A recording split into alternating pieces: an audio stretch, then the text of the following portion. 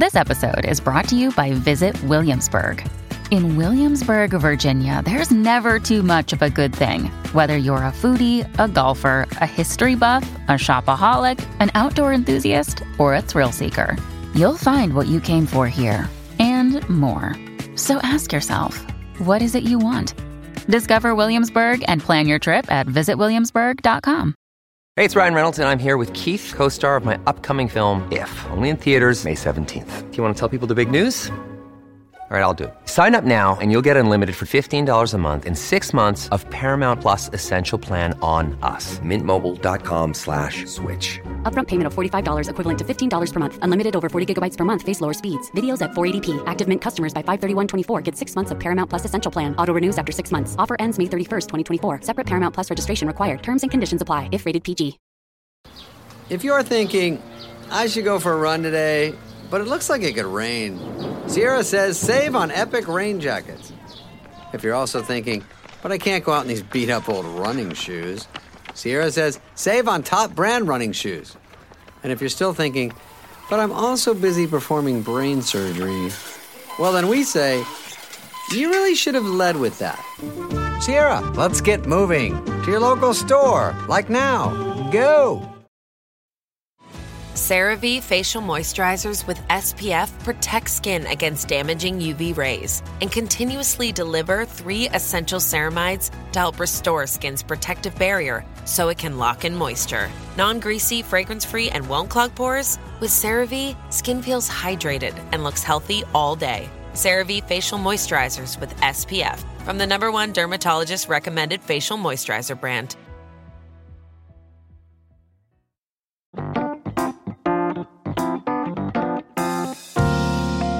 Welcome to the Health Podcast, a new season from BBC Good Food. I'm Tracy Ray, qualified nutritionist and health editor here at BBC Good Food.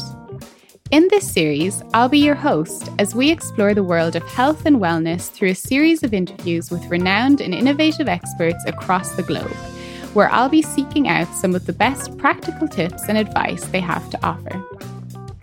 Remember that all content provided here is for informational purposes only. If you have any questions or concerns related to your personal health, you should first seek the advice of your local healthcare practitioner.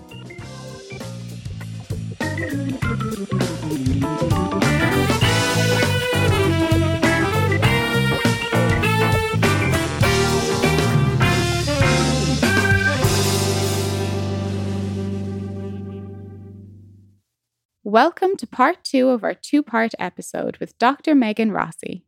If you haven't listened to part 1, pause this episode and head over to our podcast page to catch part 1 there first. We're continuing the conversation with Dr. Megan Rossi, also known as the Gut Health Doctor, on supporting your gut health. In this episode, we dive even deeper, discussing topics such as IBS and the FODMAP diet. Let's pick up where we left off. So before I start picking your brain on some of the clinical gut conditions that we see a lot, I just wanted to ask you a little bit about pre and probiotics, because those are 2 terms that are always flying around. And I think there's probably a lot of people that don't fully understand what are we talking about when we say prebiotic and probiotic. Is it something that we can get through food? Is it taken through a pill? What's the situation there? I mean, it's so easy to get them confused because they're literally 1 letter difference in how they're spelled. So prebiotic, prebiotic, essentially think of that as like the food for the gut bacteria. So most prebiotics are types of dietary fiber. So they're found in all our plant-based foods. So for the vast majority of people, you can absolutely get your prebiotics, so that the fiber, specific types of fiber for your gut bacteria via diet. You don't need to take any supplements. I mean, in the clinical setting, there are very few occasions where I recommend a specific type of prebiotic supplement. But for most people, if you're getting your 30 plant-based points a week, you're going to be getting enough prebiotics to nourish your gut bacteria. So you don't need to worry about that. kind of takes care of itself. There are some foods that are higher in prebiotics, but I don't necessarily think people need to get fixated that, I need to have extra legumes and garlic and onion because they're higher in prebiotics. If you're having that diversity, you're going to be getting enough in. Now there's the other word, the probiotic, probiotic. Now these are the live microorganisms, i.e. the bacteria, but some are also types of yeast, which is another type of microorganism or a microbe that have shown to have a benefit in clinical trial. So in terms of things like fermented foods like kimchi and sauerkraut and kombucha that people may have heard of, they contain these live bacteria, but we can't call them probiotics, legally in the UK because they haven't shown to have a health benefit in clinical trials. So that's why you'll start to see in the supermarket, if you look out for things, it'll say live cultures and not the word probiotic, because probiotic is protected in the food industry. And then we move on to the supplement form of probiotics. So, in terms of the fermented foods, the evidence is quite limited for them, but I think they taste great, so why not start to include them in your plate? And for those who are really interested, my research team at King's did a clinical review of the evidence for all the different types of fermented foods. So I've got that on the website. You can access it for free if you want the kind of science and nitty gritty. So there's many test tube studies showing benefits, but they haven't been translated to human studies yet, because it's hard to fund those sorts of studies. But yeah, my view on it is have fermented foods because they taste great, and if there's an additional benefit, hey, that's a win for you. In terms of the supplement form, I think this is a really confused space, and I think there is a lot of strong and even aggressive marketing from companies suggesting that we need to have these probiotics, these supplements, to have good gut health. Yeah. Now, if you've generally got good gut health, you do your assessment, you're not having any gut symptoms, actually the science suggests you don't need to take any of these probiotics. They're essentially a waste of money. And in some cases, maybe they might do your gut a disservice because you're just supplementing one type in. However, there are some areas, more clinical areas, where there's actually really strong evidence to take a very specific probiotic. And the thing we need to think about, there is literally thousands of different bacteria and yeast, and each different one does different things. So if you have iron deficiency, for example, you're not going to go and take a calcium supplement and expect your iron deficiency to improve, are you? Yeah. The same goes with probiotics. You need to be so specific about the exact type of bacteria you're having, the dose you're having it, etc. Now, I know that sounds very clinical, but if we want the most out of probiotics, you need to be very prescriptive about it. And in Eat Yourself Healthy, I did get some of my research colleagues to critically review the evidence, and we came up with 7 areas where there's actually really quite good evidence to take a specific probiotic, and we've drafted those probiotic prescriptions. So an example of one is, if you take antibiotics for whatever reason, there's actually really good evidence to take a specific probiotic during your antibiotic period. And there's 2 different types. One is Saccharomyces boulardii, or the other one is Lactobacillus rhamnosus GG. If you take either of them throughout your antibiotic period at a dose of about 5 billion units a day, and you take that throughout the antibiotics and for about a week after. Now, I know people are going, oh my God, I'm so confused. That's a whole lot of information. But I explained that because that's how prescriptive you need to be to have the health benefit. And those clinical trials have shown that reduces your risk of getting antibiotic-associated diarrhea, which affects about 30% of people who have antibiotics. So, that's kind of a long-winded response. But, I don't think we need to wipe out and just kind of say probiotics are useless.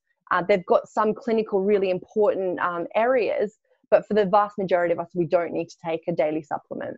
Absolutely. I think you put it really well there. And I love the fact that you just jumped into that supplementation thing a little bit, because I think sometimes there can be this idea that, well, supplements are basically kind of close enough to food. They're easily accessible, let's just take lots of supplements and I'll feel great. But I'm always, probably unpopularly, say that I think it's really, really important that when you are taking supplements, in most cases, to get the recommendation done clinically, because I think sometimes what can happen is if you're just taking supplements randomly, first of all, you might not feel the benefit because you're not getting what you need, as you say. But also you could actually be doing a little bit of harm, and not in like a scary, catastrophic way, but like you were talking there in terms of the importance of dietary diversity to support that gut diversity. I'm not sure that a lot of people are aware that when you are taking probiotics, you're taking a couple of strains, maybe more than a couple, depending on the brand. And while it could be a good, a healthy bacterial strain, if you're taking a lot of that, you're going to start affecting that diversity. So it's really, really important when you are considering supplements. They can be the most magical things if you get it right. Like some of those studies you're talking about, like certain strains with mental health conditions, certain strains with, traveler's diarrhea, all of those things, they can be magical, but they have to be applied properly. So I think it's really interesting that you brought that up. Yeah, I think it's an important topic because I hate people, getting taken advantage of by some of these marketing companies. So you can have this pressure that you need to be having something, but actually, like we said all along, good gut health is a lot more simpler than I think a lot of people are making it out to be. Yeah, definitely. So, I mean, speaking of simple, let's dive into a few of the clinical conditions that we do see. I think we could probably talk for days on this because there's a lot of gut health conditions that people are struggling with, like inflammatory bowel disease, ulcerative colitis, celiac disease, like all of these different clinical conditions. But what I really wanted to pick your brain on today was IBS, or irritable bowel syndrome, because I think it's a name that's thrown around a lot. I think a lot of people might either have been diagnosed with it, or they think they might have it, or they're wondering if they have it. And I would love if you could talk a little bit about what exactly IBS is, and what are some of the triggers and drivers of this condition that we know. Yeah, look, IBS is so common. It affects around, 5 to 10% of people. And the research is just exploding in terms of the IBS space, where historically it was like people who have IBS, it's just someone with a grumpy gut, de-stress and you'll be fine. But now actually we've got kind of clinical criteria which diagnoses someone with irritable bowel syndrome. And in terms of, I guess, what IBS is now understood to be, it's actually a dysfunction between the gut and the brain. So everyone's gut and brain's constantly communicating, but with IBS, there seems to be this dysfunction there, where, the messages that are going from the gut and the brain seem to be kind of hyper exaggerated. So an example of this is caffeine. So when we all have caffeine, it does speed up our digestive tract a little bit. However, if you have caffeine and you have IBS, for a lot of people, that is speeding up is hyper exaggerated. And that's because the communication between the gut and the brain is extra excited. So the effects of caffeine on gut movement seems to be, much more greater in people with IBS. Not everyone with IBS, but for a large number of people. So that seems to be one of the key triggers of IBS. So in terms of, I guess, where the science is, yes, it's absolutely exploded in terms of understanding, that IBS is a real condition. It's not something all in people's head, which I think a lot of my, clients have been told for so many years, it is a real thing. But the difficulty, I guess, with diagnosing it is that it's what we call a functional gut disorder. So it's this umbrella term, functional gut disorders. You've got your IBS there, but you can also have things like functional bloating, functional diarrhea, functional constipation, etc. And they all have slightly different ways we diagnose it. And again, if you are interested in those other areas, I do talk about how you rule things out in Eat Yourself Healthy, and what, you talk to your GP about and things like that.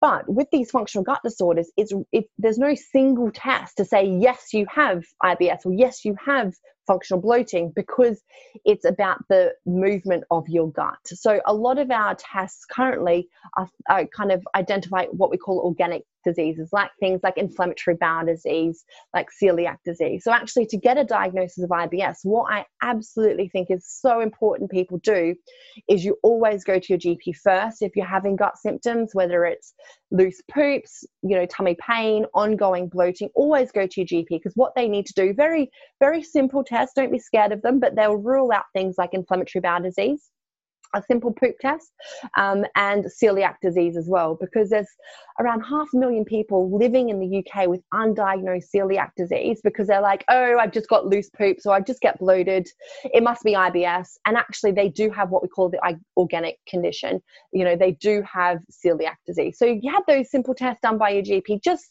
for peace of mind, to rule them out. And then if you don't have them, there is, like I said, that diagnostic criteria. So for things like IBS, you have to have tummy pain at least 1 day a week. And that tummy pain has to be related to your pooping habits in some way, whether it gets better or worse around pooping. And it has to be, those symptoms have to have existed for at least 6 months. It can't be a case of, oh, I had a bad curry, so for a couple of days my poops are a bit loose, or I have a tummy upset. That's kind of normal. It has to be this ongoing thing. So that's a diagnostic criteria for IBS. And then, if you do have IBS, in terms of the science and looking at the different therapies, that area has absolutely exploded as well, where there is now really good, simple strategies people can implement to make really important changes in the severity of their symptoms. That's really interesting. And I think it's quite encouraging as well that, like, at a baseline, always go to your GP just to rule out anything else. But I think it's so nice to know as well that, it's an expanding field, and we're still learning a lot about IBS, but it's not all in your head. There's definitely something there, and there are tools that can, support and work with you. So I guess in terms of some of the common treatment options that might be offered to people experiencing IBS, because your specialty is in gut health, so I'm sure you know a lot more than myself. But I think when it comes to IBS, I'm always quite conscious that while we do know some of the contributing factors, and there's that checklist of diagnosing it and things like that, there still is quite an individual response in terms of how people experience the symptoms. Some people will, experience some symptoms, others won't experience those symptoms. So I think there's still quite a lot of individuality in terms of people's experience of this condition. So I'd love to hear what, your thoughts on that firstly, and in terms of seeing clients, but also maybe just a brief rundown of what the kind of treatments that people might expect to hear about if they are going through this process. Yeah, look, absolutely. In terms of, like we said, IBS, it's a very heterogeneous condition, because there's 4 different subtypes of IBS. You can have diarrhea predominant IBS, where you've got really loose poop. Some people have constipation predominant IBS. Some people have mixed, where their poop goes from hard to liquid or really soft. And then you have this unspecified, where actually their poop kind of looks normal. So there's 4 subcategories. And what we know in terms of, I guess, the causes of IBS, they can be, again, very heterogeneous. For some people, it's because, they had gastritis, so a gut infection when they went to India and had some dodgy food. Those people, when they come back to the UK, are a 4-fold increased risk of getting IBS. So if you do have a gut infection, that can be an absolute increasing your risk. And that we think that's because it changes the types of bacteria in your gut and the way the gut and the brain communicate. But then for other people, we know that chronic stress and trauma can actually be their trigger for their IBS. So that's why, it does make it quite difficult in terms of just saying, follow this treatment plan and it'll work for you, because there's so many different, subtypes of IBS and causes of IBS. But at the Gut Health Clinic, what we would do is there's kind of... This episode is brought to you by Smart Food Popcorn. Some decisions aren't the best, like skipping ahead in your favorite podcast. Think of all the banter you'll miss, the lore in the making. Luckily, Smart Food Popcorn is a no-brainer. Deliciously tasty and available in a variety of fun flavors. It's a smart decision every time. Smart food. Add smart. To learn more, visit smartfood.com.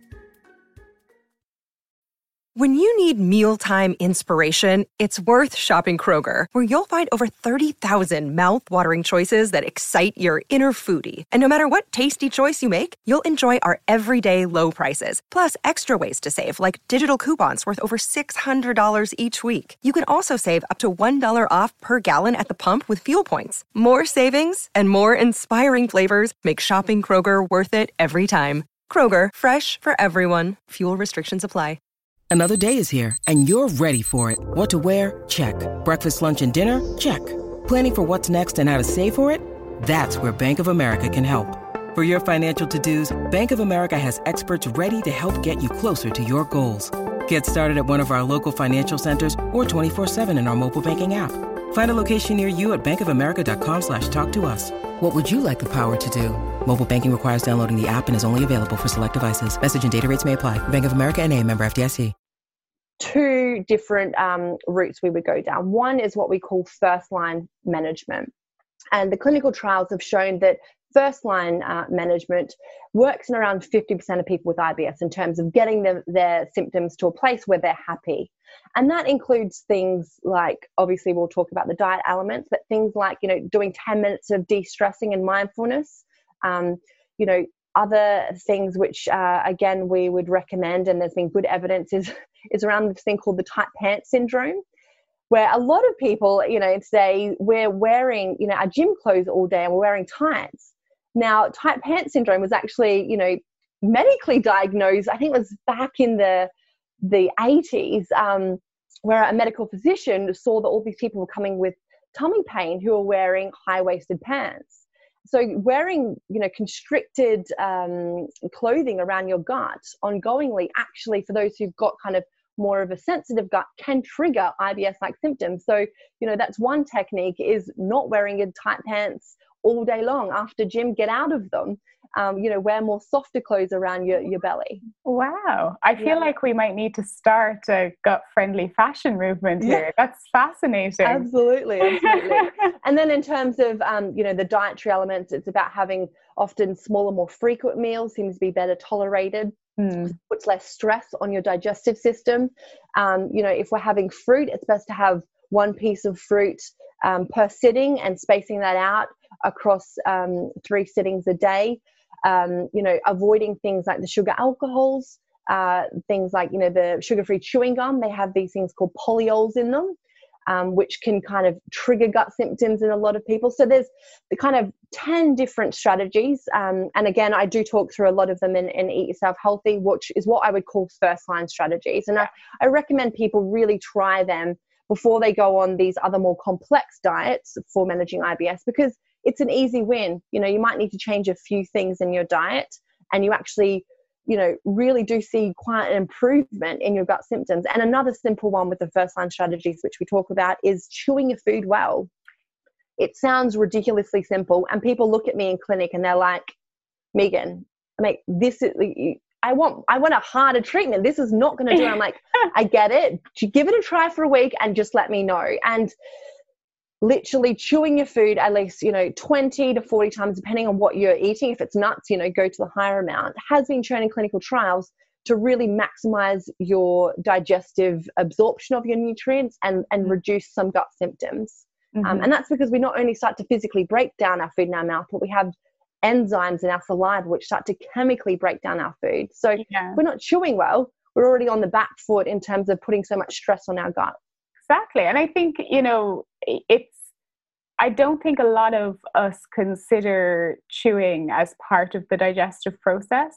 A lot of us have gotten into some poor habits around eating. You're kind of like eating your sandwich on the way back from the shop where you purchased it, or you're eating at your desk, or you have back-to-back meetings and you forgot to eat, but you're starving, so you're trying to sneak something on the side. And all of those things are going to be bypassing that first stage of digestion. So obviously there's going to be an impact. So that's really, really interesting. Yeah, I think, in today's day and age, we kind of celebrate multitasking, but when it comes to eating and our digestion, we really need to go back to basics, because it really does improve your digestion. Definitely. Yeah, so that's kind of like the first line. So really try those simpler strategies because, it will save you a lot of grief. But if that doesn't work for you, I would try them for at least 4 weeks. If that doesn't work for you, then move on to what we would typically call the second line dietary management strategies. And this is something that probably a lot of people are starting to hear more of is the low FODMAP diet. Yes.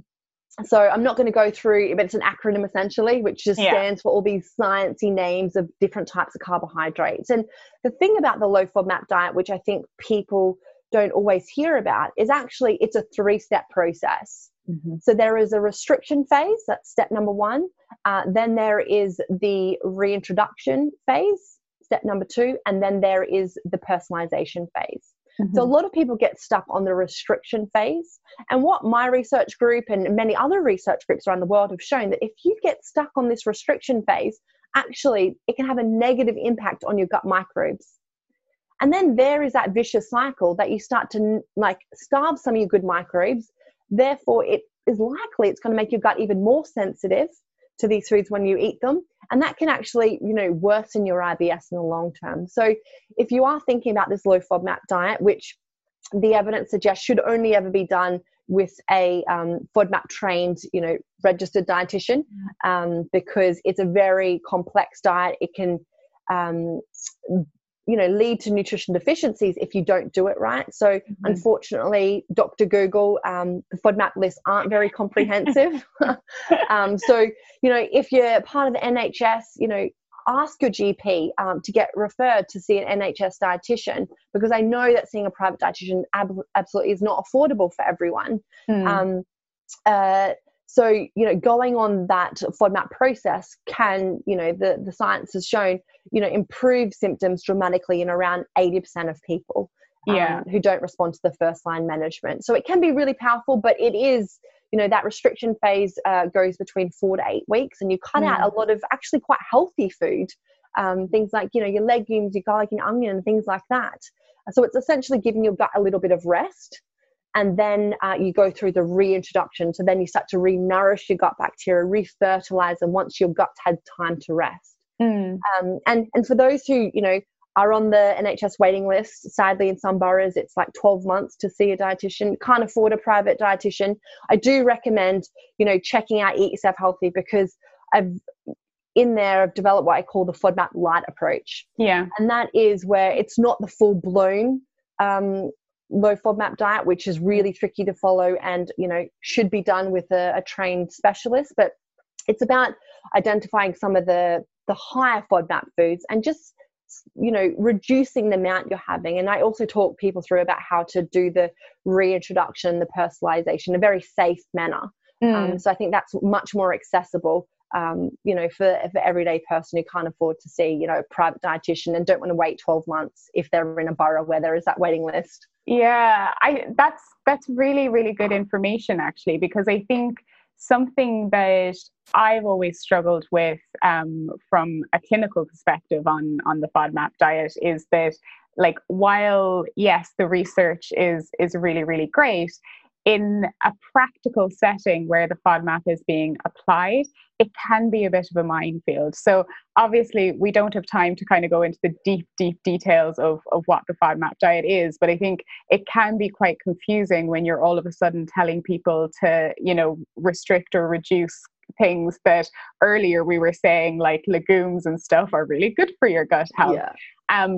But I love what you're saying in that sense, because again, like with supplements, there's a reason that there are clinicians out there, and there are certain things that really do need to be done with a clinician, because I see a lot of people getting burnt out in that early FODMAP stage where it's that kind of restrictive phase.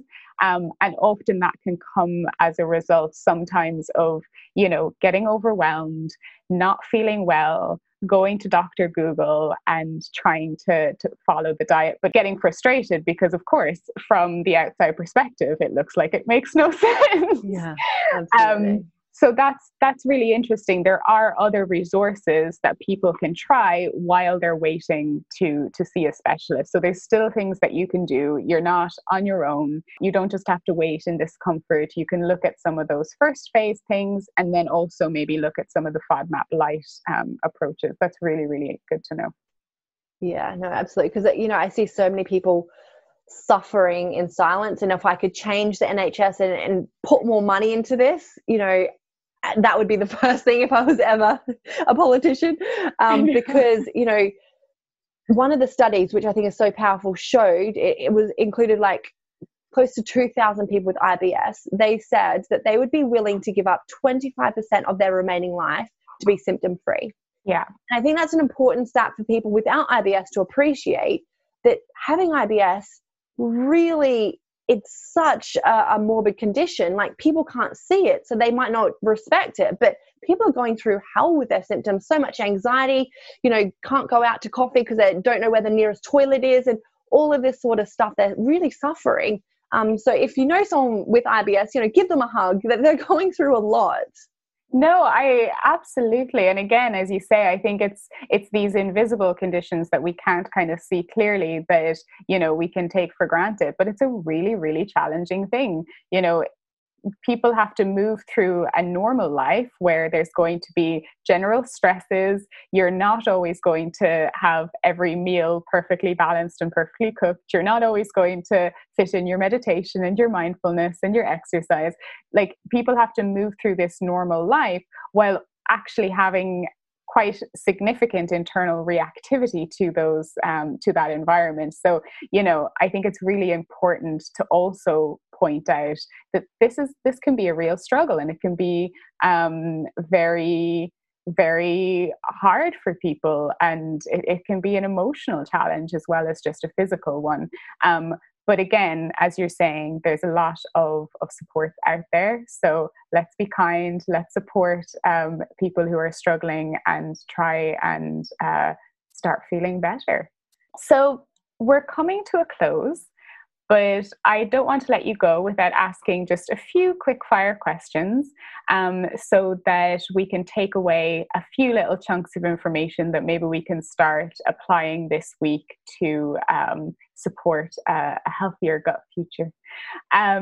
So to begin with, I wanted to ask, from your experience seeing many clients over the years, what do you think is one of the biggest barriers to implementing better nutritional practices?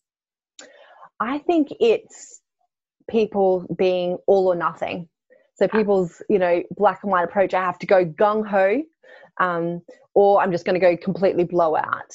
And it's like you're highlighting before, no one has the perfect life where you can spend, maybe some people are lucky enough to have hours planning their meals and making sure, they're having, 40 plants a week and all that sort of stuff. It's literally the key barrier I see. But that is so far from what we see in terms of the science, in terms of what we know brings people results, long-lasting results.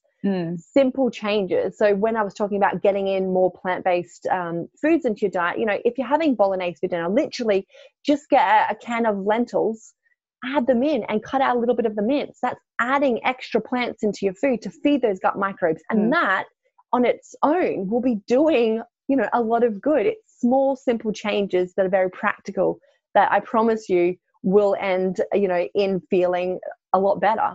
I love that. And then for anyone who's listening, what are 3 of the things that we could start doing today to support better long-term gut health? Yeah. I would say, there are so many, but if I narrowed it down, I would say probably the first one is about that diversity. So trying to get in as many different types of plant-based foods as you can. So why not jot down the different types of plants you're having across the week? See if you're hitting your 30. And then thinking about ways you can diversify it. So instead of always just getting your rice, why don't you, your brown rice, why don't you mix it up by having some quinoa or some buckwheat? And actually, most of the supermarkets now stock these. And if you cook them from scratch, they're actually at no higher price. The same with, your legumes, your beans, your pulses. Instead of just always getting chickpeas, get the 3-bean mix. And you're going to get more different types of fibers that way at no extra cost.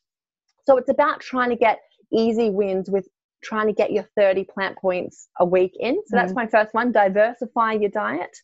The second one, I think, would come down to chewing your food well. So trying to, sit down and just count how many times you chew your food. Most of us, it's like less than 8 times, particularly those who are trying to multitask. But try hit 20 and see how your digestion starts to feel a little bit smoother. Even if you don't have really bad gut symptoms, but we all suffer a bit of bloating from time to time, and that really can make a difference. So, chew your food well, essentially, is my second tip. And the third one is trying to take out 5 to 10 minutes a day to do some sort of mindfulness.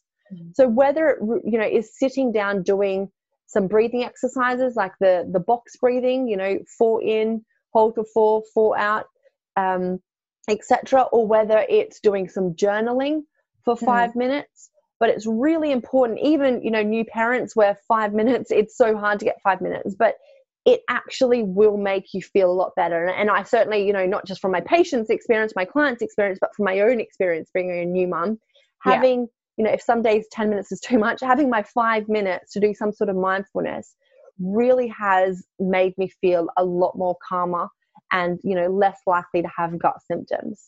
So that would be my 3 tips. So diversify your diet, chew your food well, and mindfulness, 5 to 10 minutes a day, some sort of way to kind of calm that gut-brain axis. I love that. So anybody listening, between listening to this episode and our bonus cook along that's going to be released in a few days, we're going to be applying those 3 tips. So mixed can of beans instead of the regular ones. We're going to do our mindfulness, and we're going to pay attention to our chewing. I love that. So my final question for you today, little bit of a wild card, but this is a BBC Good Food podcast. So we always have to talk about cake. But also, I just think it's really, really interesting when talking to health professionals as yourself, because I think sometimes we can look from the outside in and think, these people are just, eating lettuce leaves all the time, and they're meditating, and they never crave sugar or anything. I can't relate to this, but I know that that's not completely true. Absolutely. I mean, biggest foodie right here. I will eat and try anything. So I would love to hear from you when you are craving a cake or you're going for a sweet treat or bake. What is your cake of choice? I mean, I am a big cake fan, but, I actually do practice what I preach in terms of, yes, absolutely, I'm going to have cake. But what I think about when I'm having cake is what's in this cake that not only feeds my taste buds, but also my gut bacteria. Yeah. So, one of my favorite cakes is actually a pistachio cake. And, I love pistachios. They are not only so tasty for my taste buds, but actually they're prebiotics. Remember we spoke about prebiotic? They've got these things in them which nourish our gut bacteria. So by adding, a handful of pistachios into whatever cake you like, I add loads of pistachios, you're actually not only feeding your taste buds, but also your gut bacteria. The same with things like adding some lentils to, your chocolate brownies, or adding some beetroot to a cake.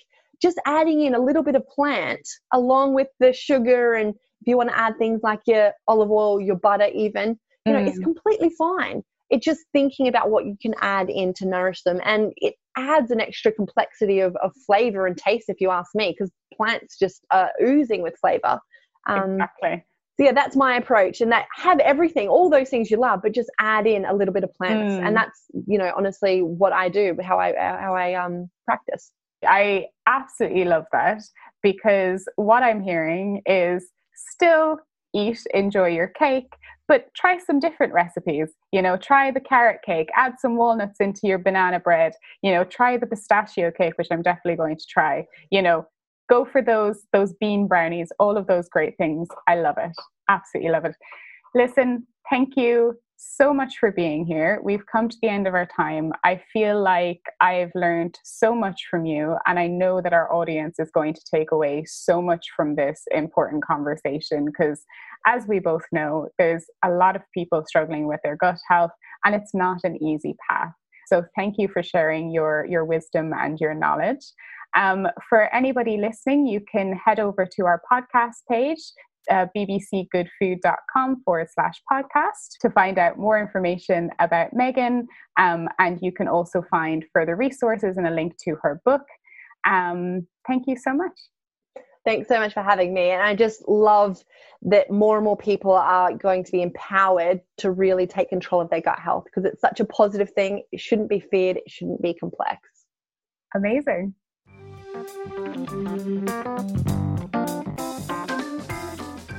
You've been listening to part 2 of our 2-part episode with Dr. Megan Rossi on the BBC Good Food Health podcast.